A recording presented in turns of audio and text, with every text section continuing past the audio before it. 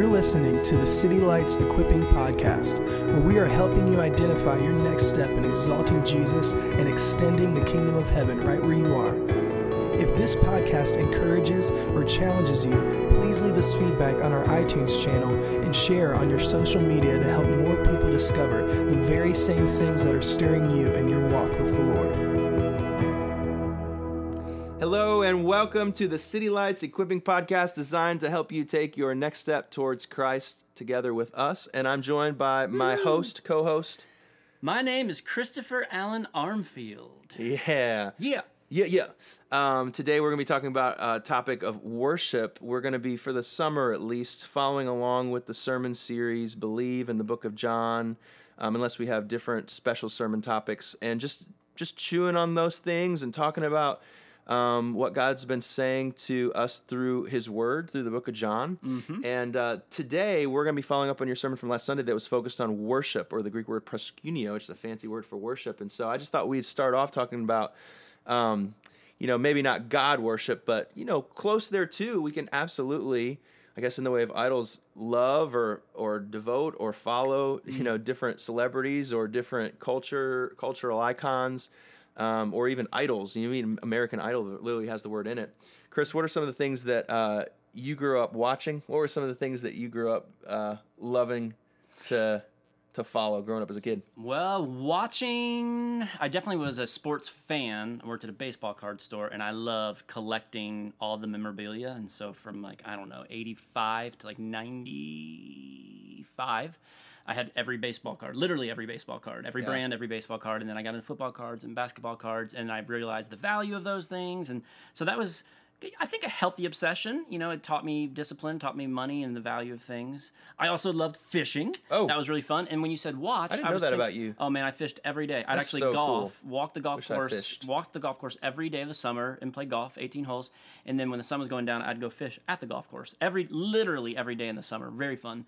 But when you said watch, I actually thought about The Simpsons. I watched Simpsons. I wasn't allowed to, but I would somehow find a way to watch The Simpsons. So that's something that I definitely, it was like a guilty pleasure, literally guilty because I was breaking the family rules. Right. And I think I loved it. I think that's a pretty common rite of passage that most parents I feel like had reservations about Bart and The Simpsons, right. And I feel like every kid kind of stayed up or went to a friend's house to go watch it. Same thing with Beavis and Butthead. It's always that kind of tweener thing. One thing you mentioned about baseball cards is I feel like we're so image driven, and it's just we can just get pictures at a glance, and I feel like kids miss the awesomeness of getting a baseball card that had a picture, because pictures were just scarce back then, and so to have a picture of Mark McGwire, whoever it was, and the bubble gum that would come with it, that cheap sugary bubble gum. I had eaten 7-year-old gum because I would buy vintage packs. When 91, I'd buy packs from 85, and it was the gum would literally shatter, crack and shatter, literally, and it would be fun to watch it, and I'd still eat every little speck of it. When you mention love and worship, though, how about you, man? I bet I can guess what yours is, but what did you grow up loving / worshiping in a maybe irreverent way, but also in a potentially healthy way as a goal for you? What was that? Who was that? Yeah. Etc. I grew up wishing that I was a 6'6", bald African-American basketball player. I wished that I could play and be and walk and talk like Mike. He was the best, man. Yep. You just had this. I mean, it was great because when you go to see movies, movies are not like real life, because movies always end happily, and you know the conclusion, and though the hero can be down for a time, the hero will rise up, and and when you watch sports for any amount of time, in realistic sports other than Mike, every team has its ups and downs, but Mike just always ended up on top. At least that's the way we remember him, always on top. That's right. Potentially he did. It's the way we want to remember him. Right. It is the way we remember him. But I think a lot of people, still revere and worship Michael Jordan. He's still the brand standard comparison for anybody who does anything successful in the National Basketball Association.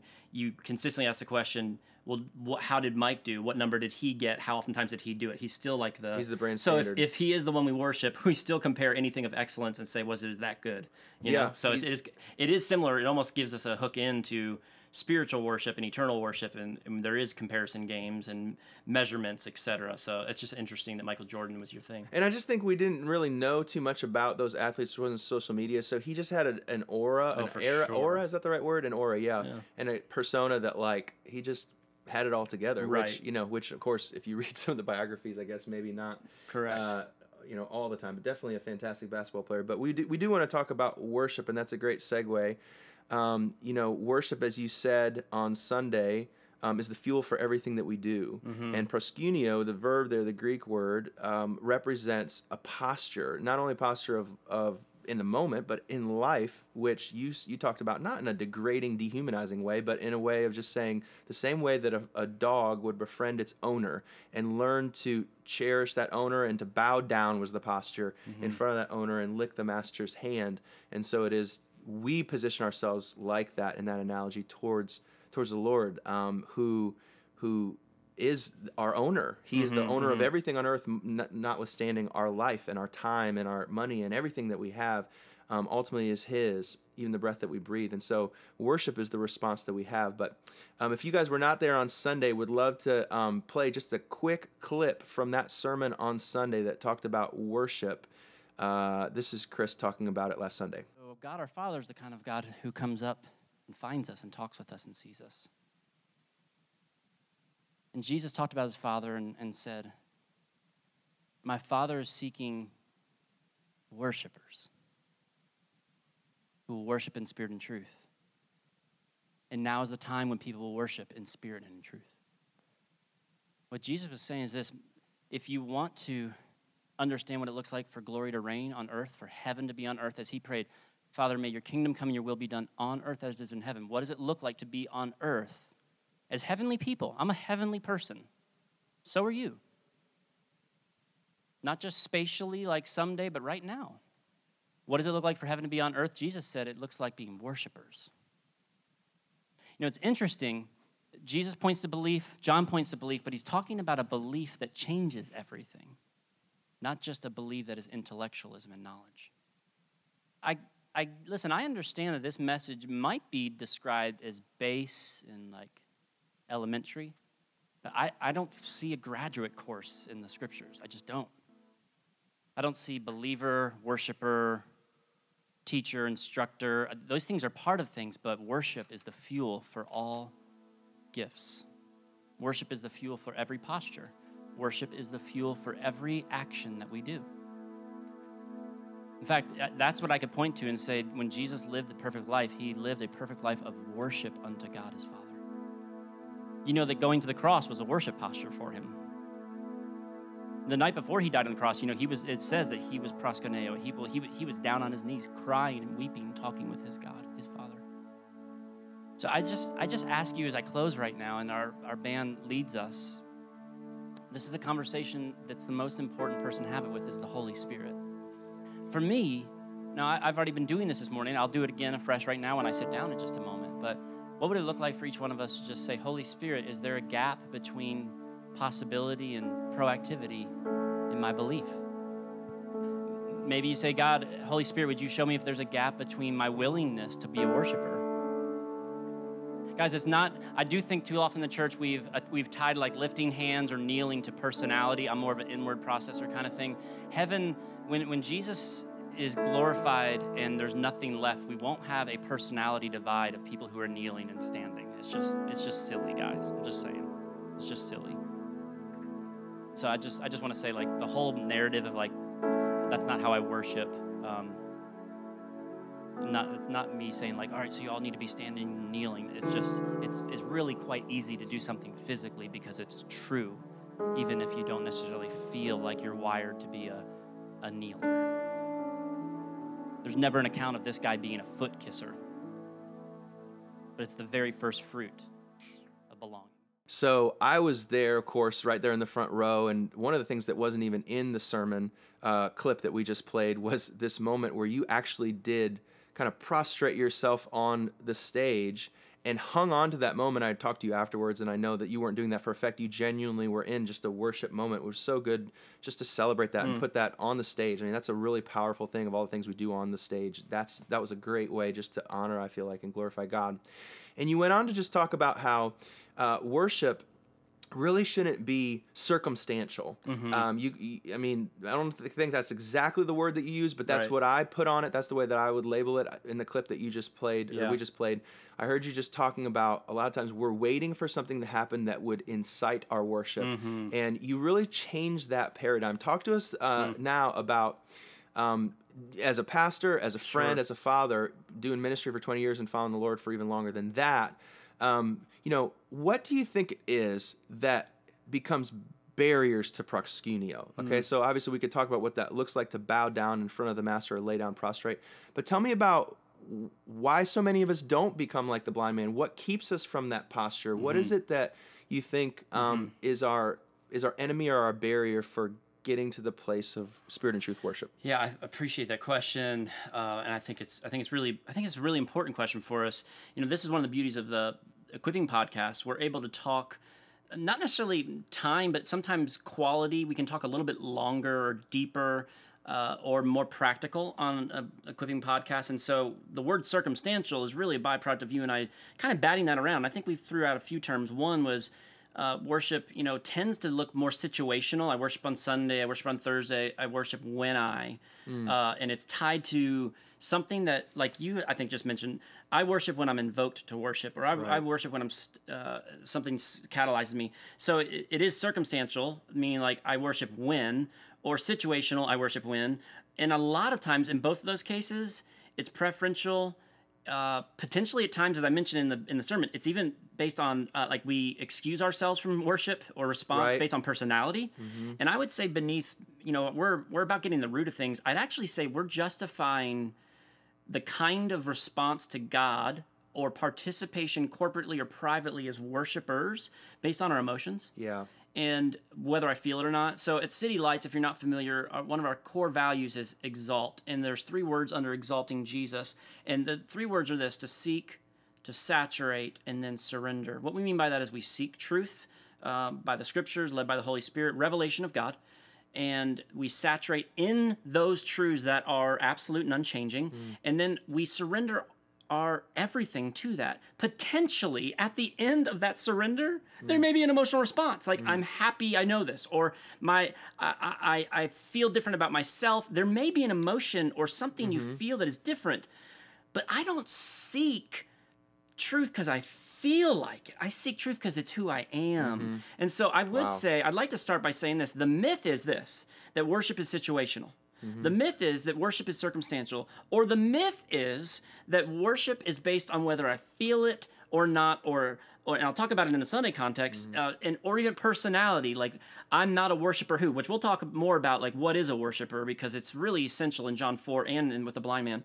But I do think that we tend to do our City Lights value of exalt. We do it, but here's what I think it looks like. And listen, podcast listener, I'm not browbeating you. listen, I'm one of us.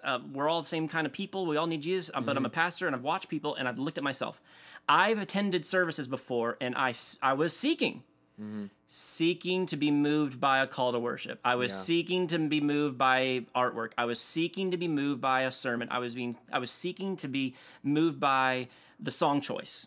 And if that thing that somebody did moved me, then I would saturate, not in the truth, bro, in the emotion I felt about the truth. And I'm glad about it, because it's all in church, it's religious, it's spiritual.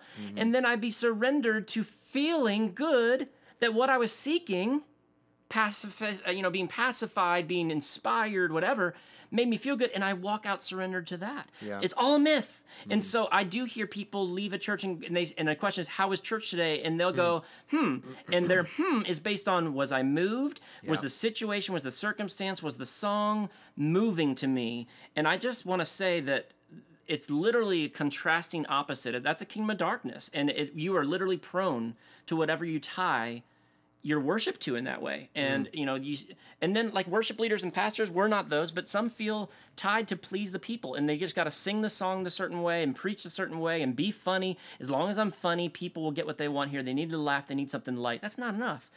And the reason we don't do it is because it's not going to genuinely help you, and it doesn't draw you to Christ, which leads to the truth of trust, Oliver, which is contrasting, which is Jesus said, the truth to trust about worship is spirit, led by the Holy Spirit, and it is invisible. It's not a feeling, and it's truth, which is defined in the scriptures and the revelation that God brings with his presence and reality. So obviously I get pretty stirred up about this, but I really think it's significant. I do feel like it is a significant diagnostic and a deficiency in the church where we've based whether I am a worshiper. Yep. I think everybody at City Lights was a believer Sunday. But I also would go on the record, not in a judgmental way, but I don't think they were all worshipers. And if you're interested, I can give you a little more clarity if you want to ask about some clarity to that, because I have language for it. But that's my first response to that question. That's my first stab at it. I hear you just saying that we have an opportunity to worship sometimes in spite of our feelings and in spite of our circumstances. Right. That's a powerful platform of response that I think would change almost everything in every moment of life. Deciding to worship, whether we feel like it or not, deciding to worship as a decision. And I guess one question I would follow up on that is okay, if I'm walking out on that truth to trust today, and I'm realizing that the Holy Spirit is within me, and the truest thing in the world to do is to worship according to that Spirit that we're talking about. That's John 4, of course. Is to worship if I feel like it or don't. If I'm walking out on that, what do I do? Because I don't want to be religious. Sure. I don't want to just go through the motions and kind of fake it till I make it. There is a genuine sense of I don't want to be religious. I don't want to be action oriented without having a heart for worship. What do you preach to yourself, or what do you tell yourself, or what do you tell friends or people you love, people you pastor, that are struggling with not quote feeling it, and what should they do? Is it, that's a great question. And listen, both of these questions you asked, Oliver, let me just be straightforward.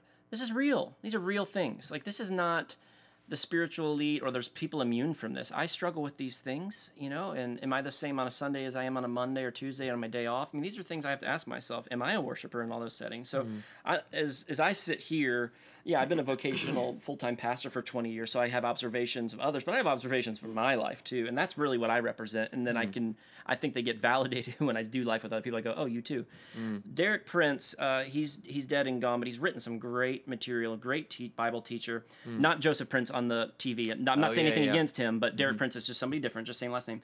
But he said worship isn't essentially an utterance like saying "Have a blessed day." It's not choosing to only listen to worship music versus 93.7 or a secular station. It's not being at church and singing loud and raising hands. Okay. Worship's an attitude. It's not essentially an utterance, meaning something you do. Yeah. It's an attitude of who you are. And so when we talk about, you and I pronounce this Greek word a little bit differently, which is totally fine. No, which is totally fine. So proskuneo is what I say, but it's fine, or whatever you said it as too. It's great. We're not, we don't have to be Greek scholars. That is something that so the Greek word in John 4 does describe a proskuneo, like God is seeking worshipers, but that word worshipers is a different word than proskuneo. Same root, but it's somebody who adores. So I'm an adorer. Yeah. So that's saying he's seeking people who are this. Your attitude is a worshiper. So the blind man, let me just talk about this John 9 passage for a moment. The blind man did not do a proskuneo face-down worship moment, but he was a worshiper. Here's how I know. When he interacted with the religious synagogue and the Pharisees, he didn't have a worship. He had an attitude, but he just talked. But he didn't have an opportunity to lay his life down yet, because that's not where worship was due. With his family, he was losing his family. His family was outcasting him. He didn't yield himself to them and say, please don't throw me out. Please don't throw me out. He became an outcast all over the place. And yet he didn't know the Messiah yet. He wasn't accepted by Messiah. He wasn't saved. And when Jesus actually comes to him, Jesus says, I'm the guy. I'm number one. I'm the one who put mud on your face. I'm the guy. Jesus doesn't command him to worship. Jesus doesn't tell him to do anything. Yeah. The man says, I believe, which is an attitude, and then he proskuneos. Then he demonstrates the belief. Wow. It's not an utterance, I believe, was not enough. The attitude was represented in the action. And so I agree with you. There's a religiosity of, here's what I'm doing, here's what I'm doing, here's what I'm doing. That's not what we're talking about, proskuneo. My desire for this Sunday is not for everybody to have their hands up because they listen to this podcast. My desire for everybody is that they would come in knowing that I don't have to say a word on stage about Jesus being resurrected from the dead and the holder of our salvation, giver of our salvation. But when I do, they're not deciding whether that is very valuable to them or not right now, whether they feel like it's important or whether they feel like that was essential 30 years ago. They're going, oh my God, thank you. Now that sounded personalities, I'd change my voice, but that is so important. You know, practically, I don't always feel like serving my family. I don't always feel emotionally motivated to go and have a hard conversation with my children to correct them. I don't always feel like humbling myself because I was a mean, impatient person at home. But I do all those. Why? Because I love my family. I belong to them and they belong to me. No, you do it because you have to. No, I don't do it because I have to. I do it because I genuinely believe that God's way is the right way. I've been practicing it for 20 years, and it's better than the right way. It's the end all. So I know I'm saying a lot, but when Derek Prince said it's not essentially an utterance like in church that we all just kind of acquiesce and say these things unemotionally is not what he's saying. But if you wait for your emotions to feel something, we're too different. That's the reality that worship is not about a personality, because at least in heaven, you know, the proximity someday when we all die and we're risen with Christ, everybody will be kneeling. Everybody will joyfully be singing. We still have personality, but we all agree on value in heaven. And at this point in life, some people define value differently, and that's okay, I think. You know, I think that's okay. Personality, I find God more in nature than I do in a movie theater. That's cool. I would never challenge that. But for you to not respond is partly attitude, which then points to belief. If you believe something is true, it's already true right now in heaven and on earth. So your attitude should be such as one surrendered to it rather than waiting to be. And we are a culture that just waits to get stimulated. What's the next high? What's the next thing? I'm going to get excited when I have a drink, when I have this girl, when I have that, when I get this money, then I'll be excited for. And goodness gracious, people, myself included, we're tying our joy to these things that will rise and fall, and then our emotions rise and fall, and then we look at God and go, I'm not sure you're involved. And it's just, the whole indictment, the whole thing should be indicted as just like a fully false narrative and meant to fail. Yeah. I mean, I think of my kids as we talk about this conversation. I have 4 kids, and I guess one of them is just a wee little babe, but the 3 kids absolutely are in the place of deciding, making their own choices, having their own freedom. And it's just interesting. Not one of them is any better or worse at this particular thing of like worship, or let's even just say thankfulness, just the overall ideal of like, oh wow, like life's a gift. It's not something that I've earned or received for myself, but it's just something that God has given me. You can definitely see in any different circumstances the decisions that your children make or that people around you decide to make about the way they're interpreting their environment. You know, like we'll go out and play soccer on a given Saturday, and the one kid will score a goal and the other kid won't score a goal, but for some reason, for whatever reason, I don't know, they're learning in their own growth and maturity as we are. That on that day they decided to be thankful and they decided to be worship, and you can tell out of that and downstream from that decision came more joy and more peace and more like security. And the other one, potentially, and I'm thinking of specific, I don't want to name by names, but could score a goal and or win the game and then still have a reason to complain about the ref or complain about whatever. And I just think what you're saying is that it's not the being problem, it's the seeing problem. And the glasses that we wear and the way that we interpret events. Thankfulness and worship is a choice, ultimately speaking, in spirit and truth. And ultimately it's a choice when you say spirit and truth, because of who we are, is a choice that's ultimately already decided. Like we will worship, and so we have really the choice to be who we are created to be, or the choice to act outside of that true narrative. Yeah, it's really great points you just made. I mean, that's really clear. I appreciate you bringing it down even to a child's level, because we tend to listen to children's stories and go, oh, isn't that sweet? And yet Jesus was so wise to say, like, you see what they're doing?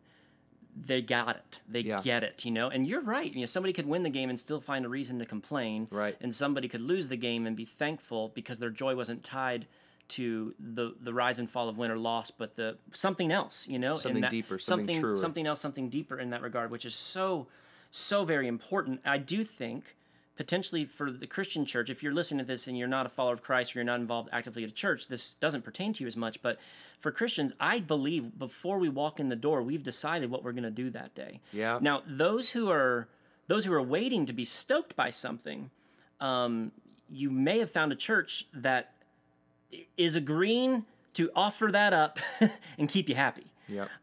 Listen, I know I be pushing some buttons, but that's part of family. We want to stir up stagnation. That's part of what we do. So I do think, like when I enter, for me, City Lights on a Sunday, my joy is not tied to how the sermon goes. As a professional, I'm prepping and I'm thinking of the audience, but more than anybody, I'm thinking about Christ and representing his message well and representing his kingdom well.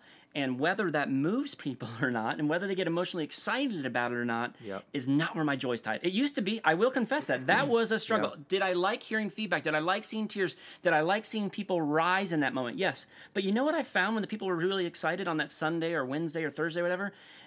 Their emotions were tied to something else the next day. Sure. And they were like, I can't wait to get back to Sunday. And it made me really concerned. And then I felt more pressure, like, I got to make sure I stoke their fire. Wow.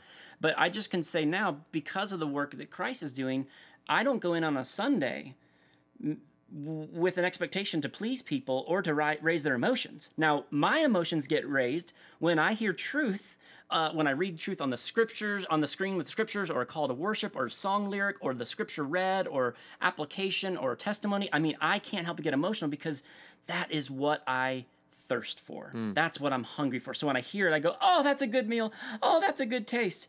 I decided ahead of time what I celebrate. Yeah. I decided ahead of time where my emotion gets greatest. And again, it's not a personality-driven thing, but I have decided, as for me and my house, I'll rejoice about the things that heaven rejoices about, whether I feel like it or not. If somebody else, recently somebody was handed a several $1,000 check, no strings attached at our church.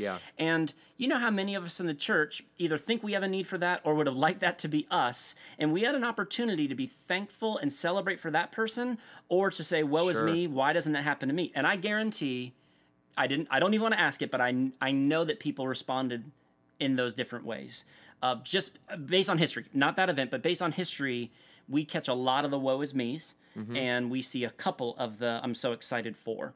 And listen, I don't hear I'm so excited for just from wealthy financial people in that moment. I hear it from people who have an attitude of worship and says, my Father in heaven knows how to provide good gifts for people who need it and some who don't even need it. That's an attitude thing.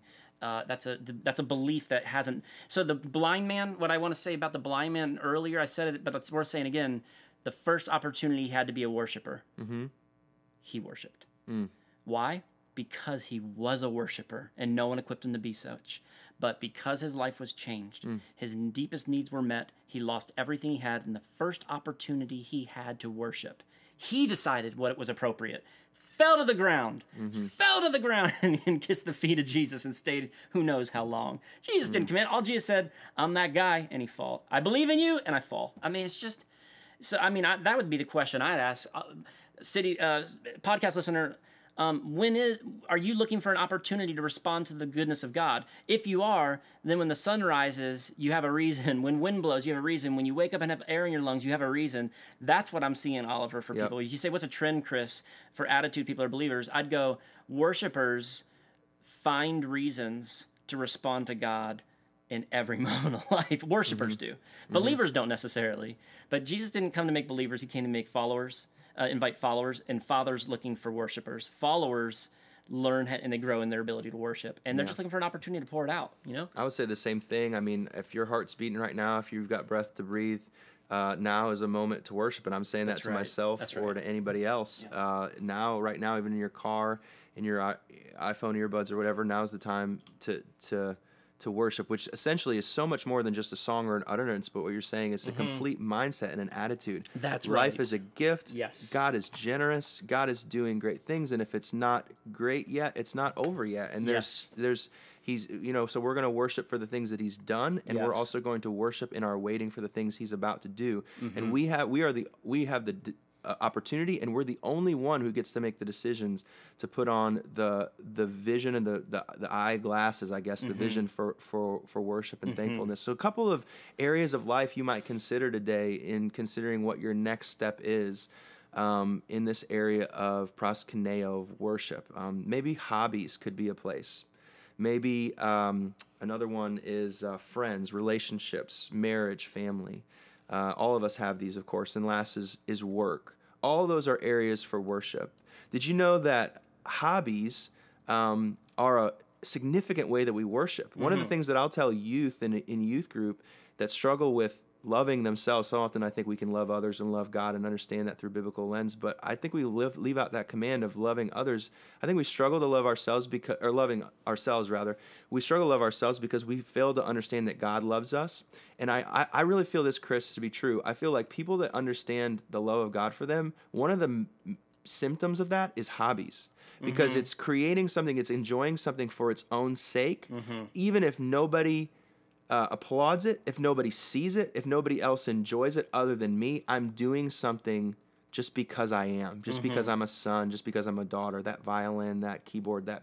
And so I'll say this to you, just from the theology of Genesis 1, there's white pages out there that need ink on them that won't have them unless you put ink on them. And the very nature of God creating things and then saying it's good is you're invited into that. Like you're not just supposed to observe that, but you get to participate, not just observe, but participate in glory with God by writing a piece of music that no one's ever written before. And who cares if anybody listens to it or not? The way that we worship is to participate. And it's not like he waited for somebody else to say it was good. He said it was good. And so he invites us, I believe, to do something for its own sake, for an audience of one, and just say it's good and hear him say it's good. Yeah. I think with hobbies, I mean, here's a confession. You know, I've been painting more lately, and my wife caught me on it. She was appreciating my painting. Oliver, you were appreciating my painting, like just encouraging me on it, like, oh, these are so great. And I grew in guilt as I painted, and it's so weird, right? And I grew in guilt. I was painting them for City Lights to communicate a sermon point, and but I grew in guilt, and I thought about it later, and I just tried to let my heart just flow. Like, what are you feeling? Let's announce it. And I told my wife, I go, I'm wasting time. Literally what I said, and she got big-eyed, and I went, oh, I heard it. And I realized that because I'm doing a hobby, if I can't tie my time to productivity, effectiveness, benefit, monetary quotient, whatever, it was wasteful. And I mean, to understand biblical Sabbath is literally what I was doing. In some ways, if it's work for you, it's different, but that was just pure enjoyment for me that could benefit others. But I started measuring the benefit of others as whether I should be spending this much time on it. And my wife rebuked me kindly. I remember you going like, "Goodness gracious, what's wrong with you?" Like at a buddy way.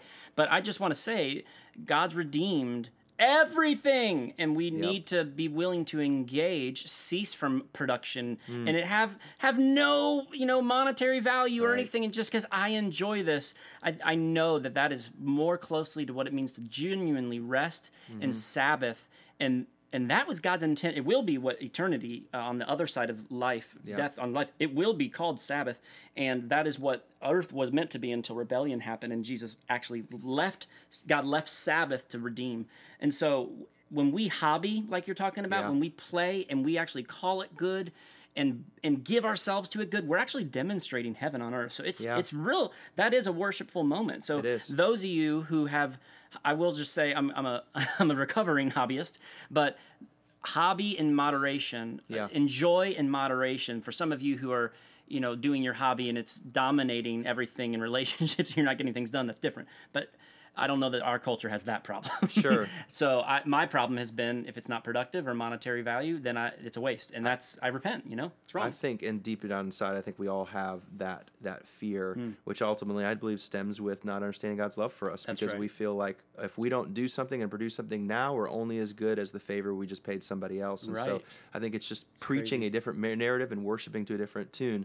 Another thing that we could talk about is relationships. And of course, all of us have relationships. And the reality is God has put specific people into our life, and one of the purposes He's done that. And people are not perfect, and people do hurt sometimes, and do not reflect the glory of God sometimes. But nonetheless, we are designed to be with one another, and the witness that we have is predetermined, is designed with the notion of worship in mind. And I think the way that probably manifests in relationships is within a relationship, we are defining values all the time. I know that's kind of like it sounds like a leadership conversation or maybe a government conversation or family conversation or whatever, but we are deciding as friends what we like, why we're together, what we don't like, why we exist to be together, the things that we celebrate and the things that we don't. You'll even notice that I think with different relationships, you'll find yourself celebrating different things. Yeah, You'll know of course.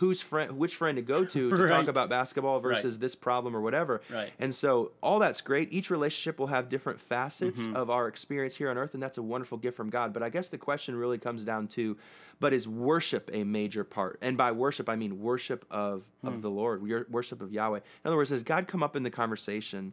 When we talk about a story, like we had a friend that was recently in the hospital with their little baby boy, and I'm asking myself in that relationship, in the government, in the connection of that, me and that person, is worship coming up? Is God being brought up? Are we thinking about, okay, what's God doing? Because reality is, whether we identify it or not, He is the best thing in that story. And so are we doing that together? Are we worshiping together? So Oliver, I think that example is important. I'm passing it back to you in just a minute here. Clarify, because you didn't say this, but I bet it could sound like this to some. Did we worship in the hospital when our friend's son was there?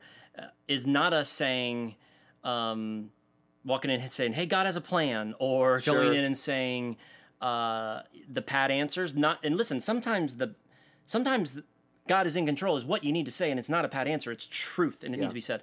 But could you just clarify what worship looks like with our good friend and his son? It might not look like a Christian church service. You know what I mean? You know what I mean? So could you clarify that? Because I think you made a point that's so important, and I want to make sure that our podcast listeners, it's impossible for them to miss it. Yeah. Well, I want to be, in that specific circumstance, with that relationship, I would want to be looking to Him. And even if I don't have all of the answers, maybe it's just asking the question together, right? So like, I think what you're saying by church service is typically sermons should have a point. They should have an answer. They shouldn't be asking questions. But sometimes in life, we don't have answers. And so maybe that worship service, so to speak, together with that person, and I say that tongue in cheek, of course, is just asking together. It's just encountering or moving towards and seeking together. Right. And it won't necessarily have an answer or a pad, landing point. Yeah, I think one of the things that you just said made me think of this. We're just not forcing a Christianese agenda, but we are wanting to have permission to walk alongside that person in the kingdom of God in the midst of want. Mm-hmm. The little boy was at the hospital for 3 days, and we were there day one. So we're not going to give false hope because it sounds right. And we're going to be there with and remind, hey, we're in the kingdom of God, and listen, the scriptures account for suffering right now, and it hurts. Yeah. And so until we see breakthrough, I'm here. I'm present. You're not alone.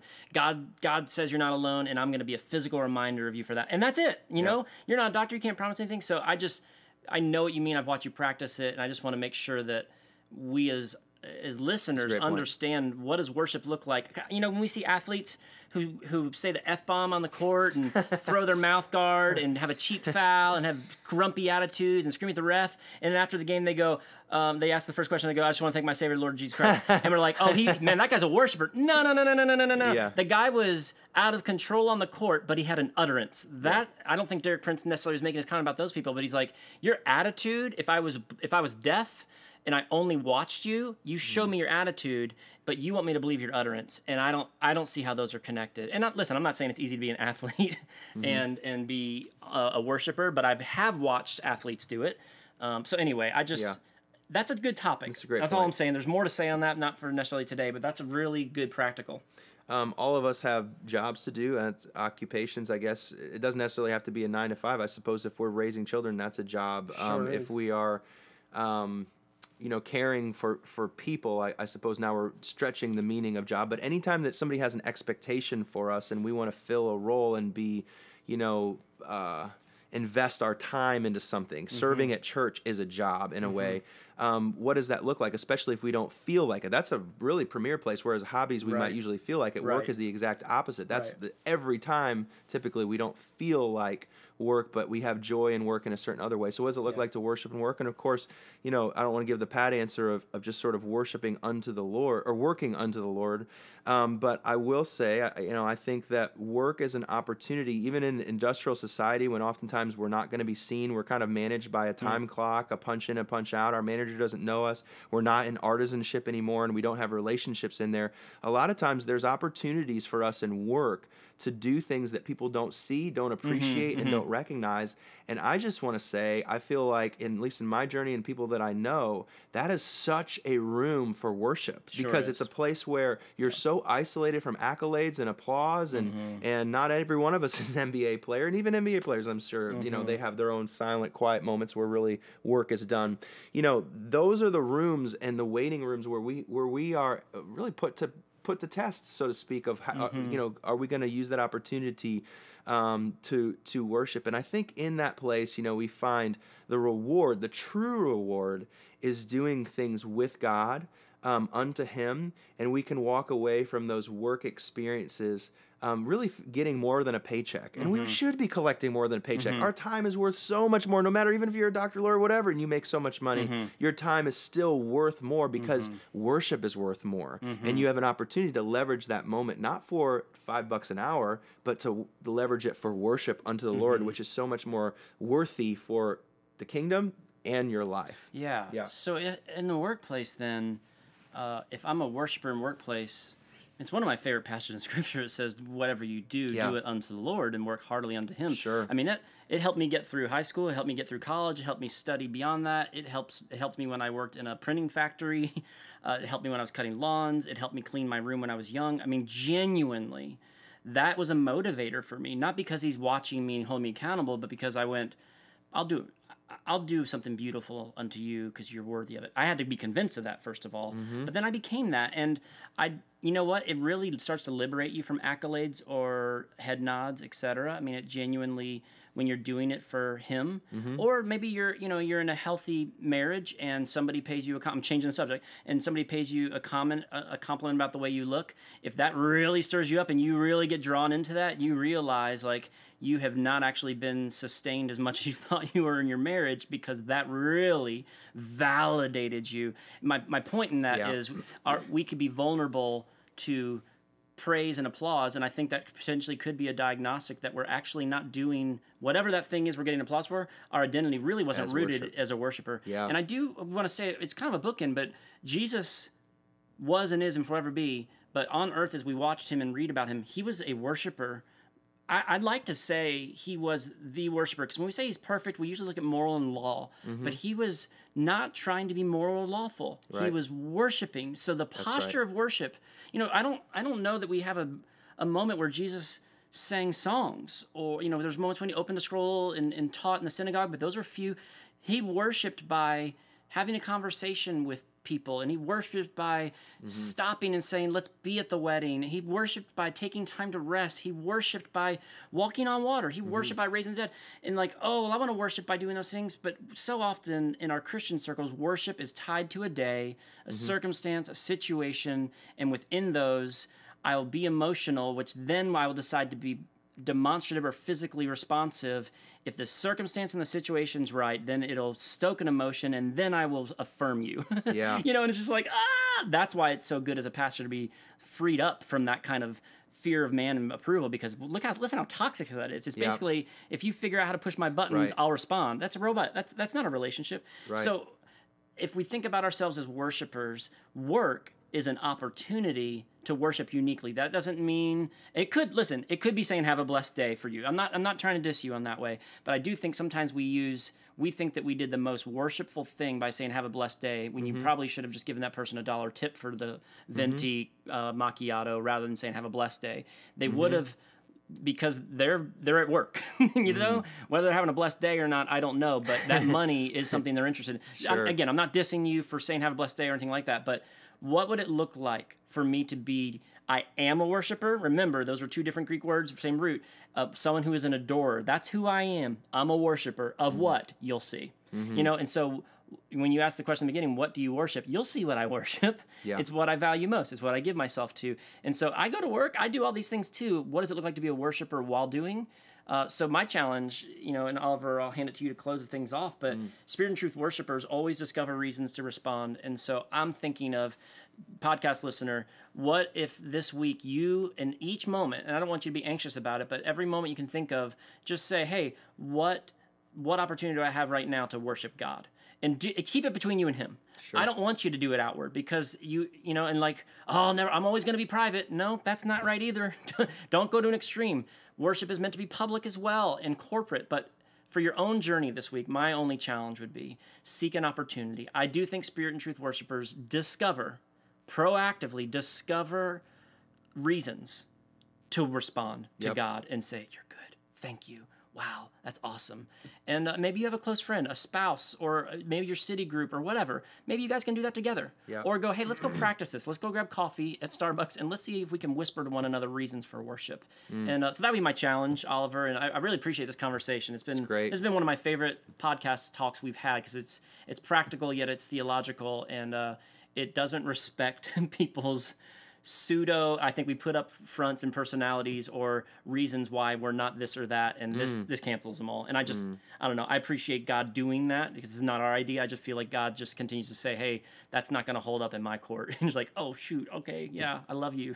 Yeah, well, I appreciated this podcast too. And podcast listener, the truth is that God is worthy of worship. Right. And it isn't a religious act or duty. It is a natural response to who he is and who he's created us to be. We're no more ourselves ever than when we are worshiping in spirit and in truth, not just on Sundays, but all the time. And it's really cool to think about however old you are and how many years you have left on this earth. There's more than enough to worship about for all the days of your life, including all the generations before and after. I mean, let that sink in for a second. We're not just singing the same songs over and over. We are every day, every moment, discovering another reason to worship. So I just invite you and bless you with the eyes to see your day, your month, your year, your future through the lens of a discovery of worship. Wow, what could I figure out about God today, and what was he wanting to show me that would naturally cause my soul to respond and rejoice and bless his name? Yeah. So we send you with that. We just love you and bless you and look to see you soon here on this podcast or at church. Adios. Adios.